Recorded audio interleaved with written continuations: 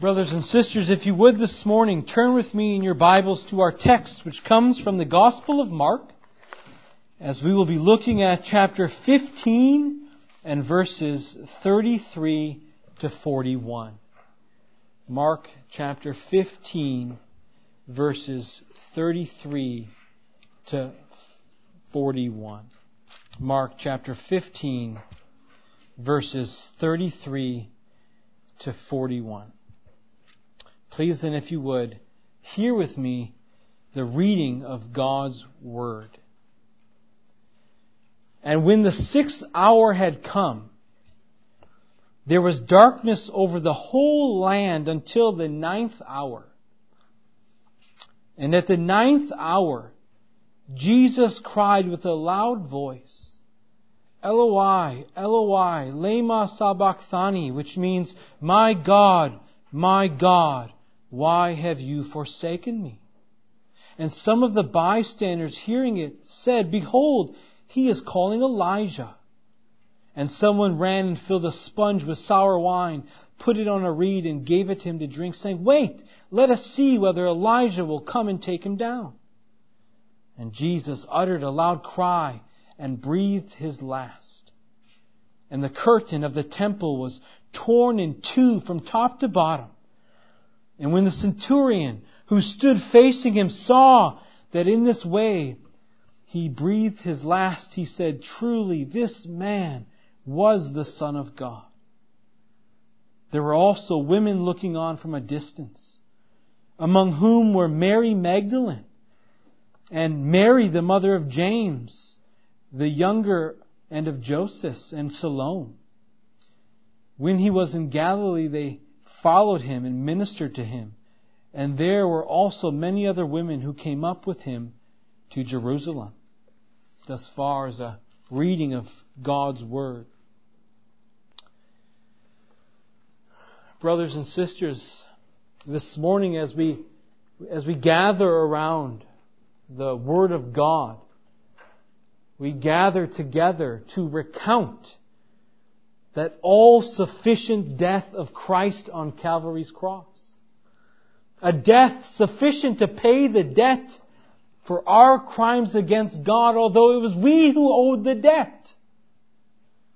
But instead, Christ went to the cross for treason, when it was you and I who committed those great acts of treachery against our Maker. And because of our treason, Christ was made to suffer in an extraordinary manner. In a great way, He suffered humiliation and pain and suffering before the people of the world. If you recall, throughout the reading of Mark's Gospel, Jesus has been rejected as God's prophet. Right? They have twisted His words. They have ridiculed them and they have disbelieved them. Likewise, Christ has been rejected as king. Over the past few weeks, we've seen this as Pontius Pilate brings forth Jesus and Barabbas, and he says to the crowd, Who do you want me to release? The King of the Jews? Do you want me to release your king to you? And what is it that the people shout? Release Barabbas. And instead for Jesus, they say, Crucify him, crucify him. And as we will see today, that most of the people that remained as Christ's life is being extinguished upon the cross, they too will spurn the all-important work of Christ as high priest as well. You see, brothers and sisters, for the majority, Jesus was not the deliverer nor the redeemer that people were willing to claim for their own. Jesus was not the redeemer that they wanted. And Isaiah says to us this. He says to us in Isaiah chapter 53, verses 2 and 3. For he grew up before him like a young plant, and like a root out of the dry ground. He had no form or majesty that we should look at him, and no beauty that we should desire him. He was despised and rejected by man, a man of sorrows, acquainted with grief. And as one from whom men hid their faces, He was despised, and we esteemed Him not. Right? Christ was not the Savior that man expected. Right? Jesus did not come as a man of great wealth, but He came a man who was poor. Right? Jesus did not come arrayed in royal garments, but rather He came arrayed in common ones. Right? Jesus did not have a legion of soldiers that followed Him around and that would fight for Him at the drop of the hat, but rather He had only 12. One who betrayed Him so that He would be turned over to die, and 11 who ran away when Jesus was arrested by the angry mob. Right? To those around Him, to those who grew up around Him in Nazareth, there is nothing special about Jesus to them. And now as Jesus hangs upon the cross, for many who are standing at the foot of it, there is nothing special about Christ's death either. And yet all of this, all that Jesus was made to experience, we need to understand, was for us. It was for us. It was this despised Savior that the people did not want, that we needed. It was this despised Jesus who nobody desired because He had no beauty or majesty to Him, that we needed. Right? We needed Christ. We needed the God-man. Right? We needed the man Jesus Christ, and we needed God who would dwell amongst us. We needed the life and death of Christ so that we would not die and live forever with Christ. Right? We needed the humility of Christ so that we might experience life in glory with Christ. We needed Christ to be rejected by men so that, brothers and sisters, we would not be rejected by God. And this is what is accomplished here in the cross, which is the very height of Christ's suffering. It is there that the Lord experiences the very pinnacle of His suffering upon the cross. But that suffering just didn't begin at the cross. It really started with the incarnation. Right? The humiliation and suffering of Christ continued then throughout the entirety of His life. If you remember, it continues to Gethsemane when Jesus is coming to the realization that He is entering into the tribunal of God in which He is going to face the wrath of God, and He is overcome with anguish and anxiety and stress. Right? All of His life, all of the humiliation and suffering that He has had to endure reaches its peak at the cross. For it's at the cross that now Jesus is drinking the cup of God's wrath that has been given to Him. And brothers and sisters, He has to drink it in full until there is not a drop left. And it is only after He has drank every last drop that the suffering will end. But I want us to see before it ends, in this moment, as Christ is hanging from the cross, what we need to see here is the justice of God and the mercy of God embracing one another ever so sweetly and wonderfully for the sake of sinners. You see, it's in this moment, right, as Christ hangs from the cross, that sinners, rich and poor, young and old, idolater, murderer and liar, have hope. It is in Christ's death that all sinners now have hope. But for that hope, right, for us to have hope, Christ had to experience agony and pain and misery beyond belief, much more than we can even describe with words. Right? There's nothing that compared in the rest of Christ's life to what He experienced upon the cross. Right? We can add up none of it. None of the beatings Christ experienced. None of the betrayal of His own friends He experienced. Not the rejection of a whole nation did He experience. Not the sleepless nights and hunger, nor the temptations of Satan, all combined can compare to the sufferings that Christ experiences upon the cross. And we know this. We know this because through all of those other things, Jesus remains silent. He continues entrusting His soul to His Father. But now, in this moment, Jesus cannot keep silent any longer. He cannot keep silent to the suffering any longer. And now he cries out to the Lord, we're told. Eloi, Eloi, lema sabachthani, which means, my God, why have you forsaken me?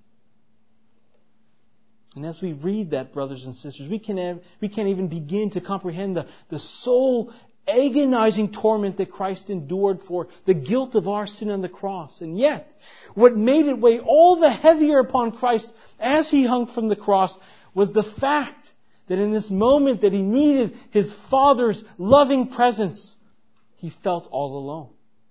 In this moment, at the very height of Christ's obedience to His Father, it is as if the Father has now forsaken Him and forgotten all about Him. And this leads us then into our first point this morning, brothers and sisters, which is Christ's feeling of desertion. Christ's feeling of desertion. Now, last week in verse 25, we were told that Christ is hung upon the cross at the third hour, or what is 9 a.m. Our text this morning, then, we see picks up, it tells us, at the 6th hour. So it would be noon. And at noon, we're told, something miraculous occurs. And I say something miraculous because it's not something that comes about through the natural order, but rather it's something that comes about through the immediate power of God. And what is that? We're told in the 6th hour, as Jesus hangs upon the cross, darkness covers the whole land for 3 hours. Darkness covers the land for 3 hours. Now, there are many opinions to, why this darkness came or what this darkness symbolizes. But I think as we read the text in its context, and when we read it in light of all of Scripture, I think we can really kind of pinpoint two reasons for this darkness or what this darkness symbolizes. And so first, darkness in Scripture, what we see is that it often comes when God judges sin. Right? So darkness is brought oftentimes when God judges sin. And so darkness is associated with judgment. We can think back to earlier in Mark's Gospel, chapter 13, verse 24. When Jesus describes His return, what does He say? When He returns, He says, the sun will be darkened and the moon will not give light. Why is that? Because when He returns, He is returning to judge sin. Right? So we see the judgment of sin and darkness. There's that connection there. We can think back to the book of Exodus. What's the 9th plague that God sends upon the Egyptians? Darkness for 3 days. The 9th plague is darkness for 3 days. That is God's judgment, His punishment upon them because Pharaoh would not release the Israelites to go into the wilderness to worship God. Think about what's the 10th plague. Right? The taking of the life of the firstborn of all in Egypt. And as the Lord is speaking to Moses and Aaron and telling them what's going to happen and to inform the people to put blood on their posts so that the angel of death will pass them by. When does He say it's going to occur? At night. Right? It's going to happen in darkness. That is when He's going to extinguish the life of the firstborn. And so we see from Scripture that darkness oftentimes is associated with judgment. And so I think it's safe to say that's one of the things that symbolizes for us in our text here. Right? As Jesus hangs from the cross, God in His judgment of sin is punishing Him, and so darkness comes over the land. Right? Darkness comes over the land as a symbol. God is punishing sin. But I don't believe that this is all that darkness means, or that this is all that the darkness means to convey. Now remember, the author to the Hebrews is very clear over and over again that here Jesus is acting as high priest. That Jesus is acting as high priest. We're also told here in our text then that Christ, when Christ dies, the curtain of the temple is torn in two. And so I think that there is a connection to be made here. Now we have to understand that in the Old Testament, there hung a veil which separated the holy place from the most holy place, where the mercy seat and the Ark of the Covenant stood. And the author to the Hebrews in chapter 9 tells us that once a year, that only the high priest was allowed to enter behind the curtain to offer up a sacrifice to atone for the people. But then we have to ask, what did stepping behind that curtain do? And I think it did two things. Right? One, it kept everyone else out from going behind there except for the high priest. But what else did it do? What else did that curtain do when he stepped behind it to offer up the sacrifice? It did not allow the people to see the sacrifice. It did not allow the people to see the sacrifice. And I think the same thing is occurring in our text today. A curtain of darkness comes over the land so that the people could not see the sacrifice of Christ. As Jesus, so to speak, steps behind the veil as the high priest, He offers up the lamb to God. Only this time, the high priest who steps behind that curtain of darkness is Himself the sacrifice. So that Christ steps behind this veil of darkness. He offers up Himself to His Father as that perfect, spotless Lamb who was to take away the sins of His people and bring reconciliation. But just like with the physical temple, Jesus, the true temple, right? Jesus has come now as a true temple. Just like you couldn't see the sacrifice in the physical temple, likewise, the Father covers the land with darkness so that you cannot see the sacrifice in the true spiritual temple, which is Christ. And so in those 3 hours, from 9 a.m. to noon, God's judgment is just being poured out upon the Son. As the high priest offers this lamb to his Father, only the lamb that he offers is himself as he sheds his blood for the forgiveness of sin and also in order to secure eternal redemption for the sons and daughters of the living God. And as this judgment is being poured out upon him, and as Jesus is voluntarily offering up of himself, he experiences this immense pain and suffering. But he is experiencing this immense pain of suffering as a divine payment through divine love in order that he might satisfy divine justice.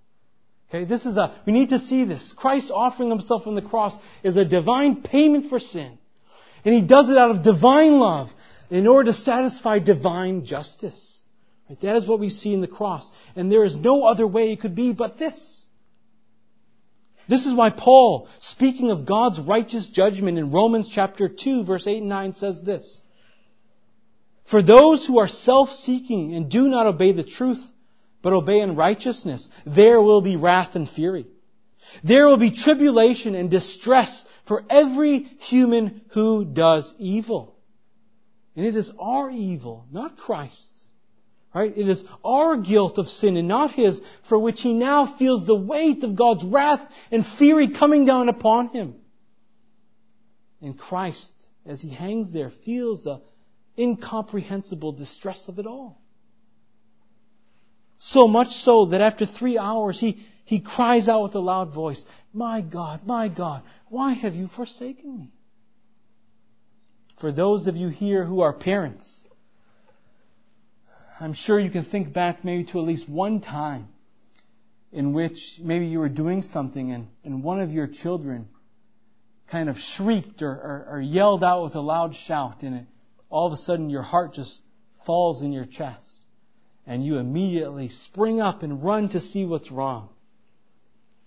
Now, thankfully, most times it's just an over-exaggeration or overreaction. They're, frightened by something and they just let out this large scream. But this is not the case with Christ. Right? There is no over-exaggeration about the pain and the suffering that He is enduring. But I want us to see this. He doesn't cry out to the Father, my God, why have you forsaken me? Because of the physical torment that Christ is suffering. But rather, He cries out because the suffering that He is dealing with, both physically and within His soul, He feels right now He's experiencing all alone apart from the Father. He feels right now in this moment that the Father has deserted Him, and this is the reason that He cries out. Right? He's asking, where are you, Father? Why have you hid your face from me in the moment that I need you most? That is what he is crying out to his Father. In this moment, his soul is burdened, as it is deprived of that heavenly comfort and joy that he had, as it's temporarily suspended in Christ. But we need to understand that it's temporarily suspended in Christ according to his human nature, and according to Christ as mediator. Right? He doesn't feel the presence of God as Christ the mediator. But we also need to see that Christ's feeling of desertion, right, satisfies the punishment for sin that ought to have been done to us for our willful desertion of God. Right? Christ's feeling of desertion is the punishment we deserve for willfully deserting God. We deserve to be forsaken by God. We deserve to be left by God. And so in our stead, Christ endures that being forsaken in our stead. Right? In our place, He endures that forsaking as our mediator. And desertion, if you think about it, really is the ultimate penalty for sin. Right? Desertion is the ultimate penalty for sin. Think about Matthew 25. When Jesus returns at the final judgment, what is going to happen? Right? They're going to gather the sheep and the goats. And He's going to say to the sheep, you to eternal glory, and to the goats, you to eternal destruction. Right? In that ultimate penalty, what is He doing? He is banishing them away from His loving presence forever. Right? He is deserting the ungodly. He is forsaking them of His loving presence forever. That is a part of the curse. And that is the part of the curse that Christ endured for us. That is the part of the curse that we deserve. As William Hendrickson says, hell came to Calvary that day, and the Savior descended into it and bore its horrors in our stead. And yet, brothers and sisters, what I want us to see, that even in our Lord's complaint, my God, why have you forsaken me? What I want us all to see are those beautiful words of Christ. My God, my God. Right? We need to understand this. Even in Christ's darkest hour, even though He does not feel the loving countenance of His Father upon Him anymore, yet Christ all the while is firmly persuaded of the Father's love for Him. He's still firmly persuaded of that. Let me give you an illustration maybe that we might better understand what's going on here. In the summertime, you go out into the sun, right? And the sun's out there bright shining. And those rays of the sun beat down upon you. And so that you know the sun's there, right? You feel the warmness of the sun. But as summers go in Wisconsin, right? You oftentimes get clouds and they come in front of the sun. And they block it so that you no longer feel the warmth of the sun any longer. It is as if the sun is no longer there. I think this is an illustration of what we see here in our text today. Because we need to understand that God never left His Son. Right? The Father never stopped loving His Son. His love never lessened, nor was it ever lost. Right? He was always there, but He just hid His loving countenance from the sun, just as the clouds hide the warmth that we feel from the sun. It is actually the Son who is the brightness of the glory of God and the express image of His person. Right? How could He ever forsake His own image? It's Jesus who says in John chapter 10 verse 17, the Father loves me. Why? Because I lay down my life for the sheep. So how could the Father stop loving the Son as He hung upon the cross? He loves Him because He hung upon the cross. In John chapter 16 verse 32, Jesus declares to His disciples, you will leave me, but I am not alone. Why? Because the Father is with me.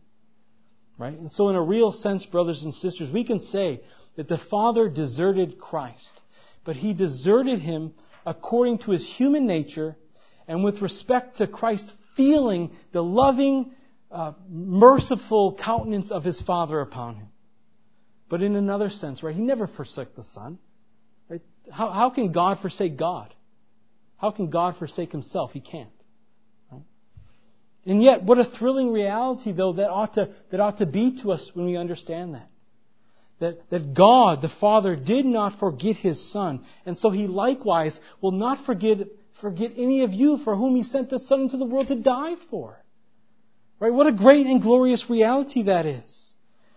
And in fact, as Jesus cries out to the Father in verse 37, right? My Father, why have you forsaken me? And then He lets out that loud cry and He breathes His last breath and He dies. We see that the Father responds to His pleads and His cries. The Father responds to His pleads and His cries. Death on the cross usually took days. That's one of the reasons why death on the cross was so horrible. It took days, but for Christ, it took 6 hours to atone for the sins of His people. And once the atonement was made, the suffering for sin was done. But God's love never ceased for His Son. And so we must likewise understand God's love for you and I will not cease either. And yet we have to understand that when we ourselves begin to feel that that lack of God's presence, that distance of God, the loss of God's favor, right? We need to think back to this event. Right? We need to think back to the love of God. For God's love is real, and it's true, and it's faithful, and it does not fail. And He demonstrated that love to us, that while yet we were still sinners, He sent His Son into the world to die for us. And there is no greater demonstration of love than the sending of the Son to die for us. But for each of you here today, I have to ask you something. Right? I have to ask you, in these moments in which you yourselves feel that distance from God, when you yourselves feel as if God's loving presence or merciful hand is being hid from you, I ask, does it bother you as it bothered Christ so deeply? When you don't feel or experience the loving presence of your Father, does it affect you in any way? Does it affect you so much that you cannot go on without it? Does it affect you so much that it troubles the very depths of your soul, so that you, like Christ, can only call out to God, my Father, until His loving presence returns? Brothers and sisters, we ought to agonize over that when it feels as if God's loving presence is distant from us. But also what we need to realize is why is God's distance, why is there this distance? Why is He hiding Himself from the Son here? It's because of sin. And so the question is, brothers and sisters, are you not experiencing the loving presence of God because there is sin in your life?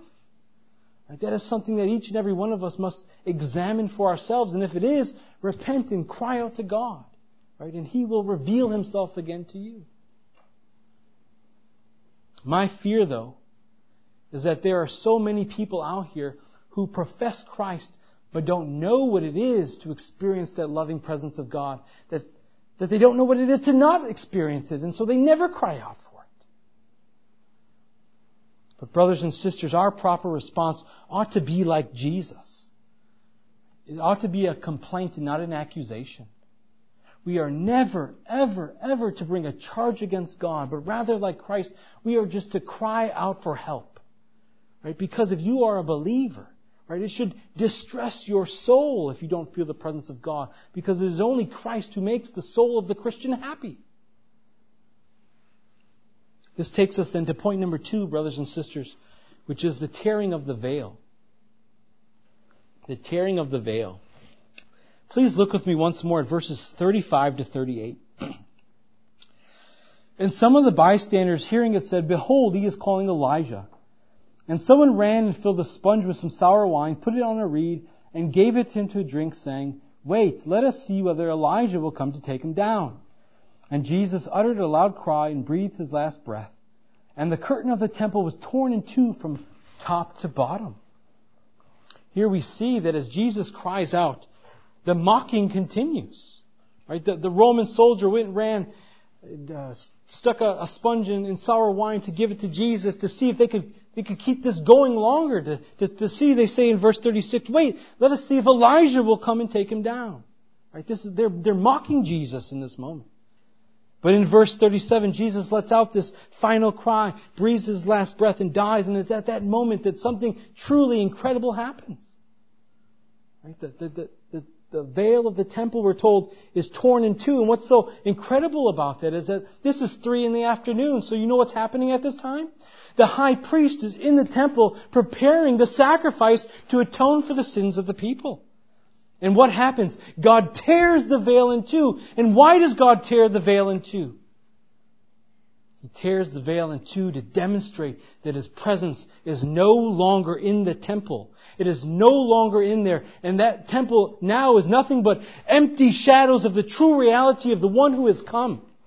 And of who in His body and through His blood has brought a cessation to the old covenant ceremonies and rituals. Right? God speaks in this event, demonstrating that the old way to God has been done away with. It has ceased. And Jesus Christ, by His substitutionary death, has brought a new path, a new way to God. And it is only through the true high priest who is Christ. And so from that moment on, the old covenant ceremonies are terminated because of the work of Christ.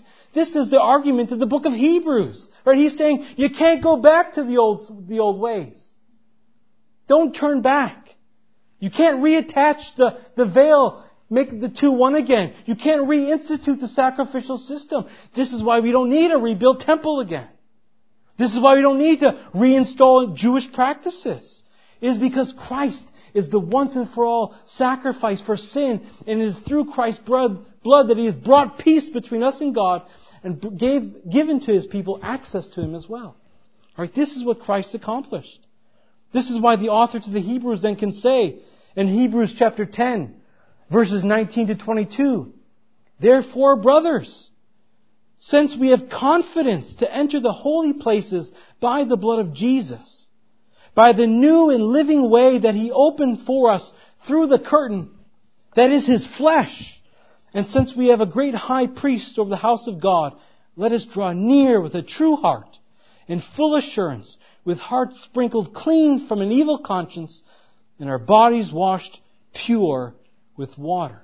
Right? Christ, we need to see, in establishing the new covenant, as the author to the Hebrews says, has made the old covenant obsolete. This is why Paul can then say about Jewish practices in Colossians chapter 2, verses 16 and 17.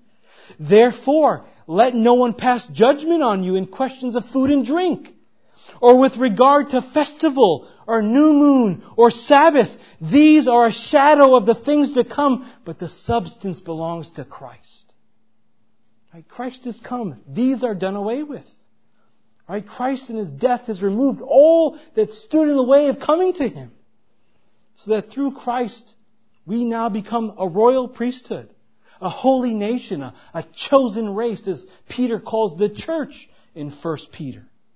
This is what we have been made now in Christ. John says in Revelation chapter 1, verses 5 and 6, "To Him who loves us and has freed us from our sins by His blood, He made us a kingdom, priests to God His Father. To Him be glory and dominion forever and ever."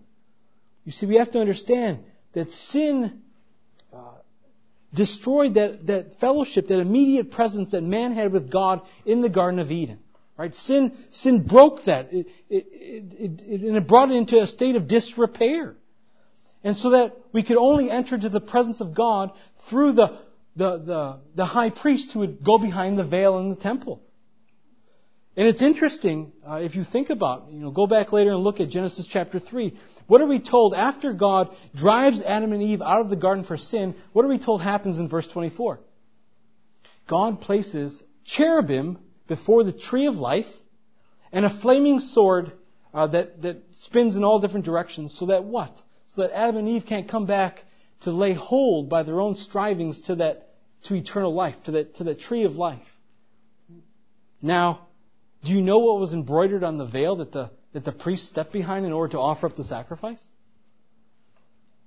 We're told in Exodus chapter 26, verse 31, God commands that cherubim be artfully stitched in, guarding all but one from entering into the presence of God. Right? But with the tearing of the veil, this is what we need to see. It is now over. And now the way of eternal life has been opened to all people, but only through faith in Jesus Christ. And so as that royal priesthood who now have access to God, my question to you is, do you make use of that access? Do you make use of that access that Christ has purchased for you?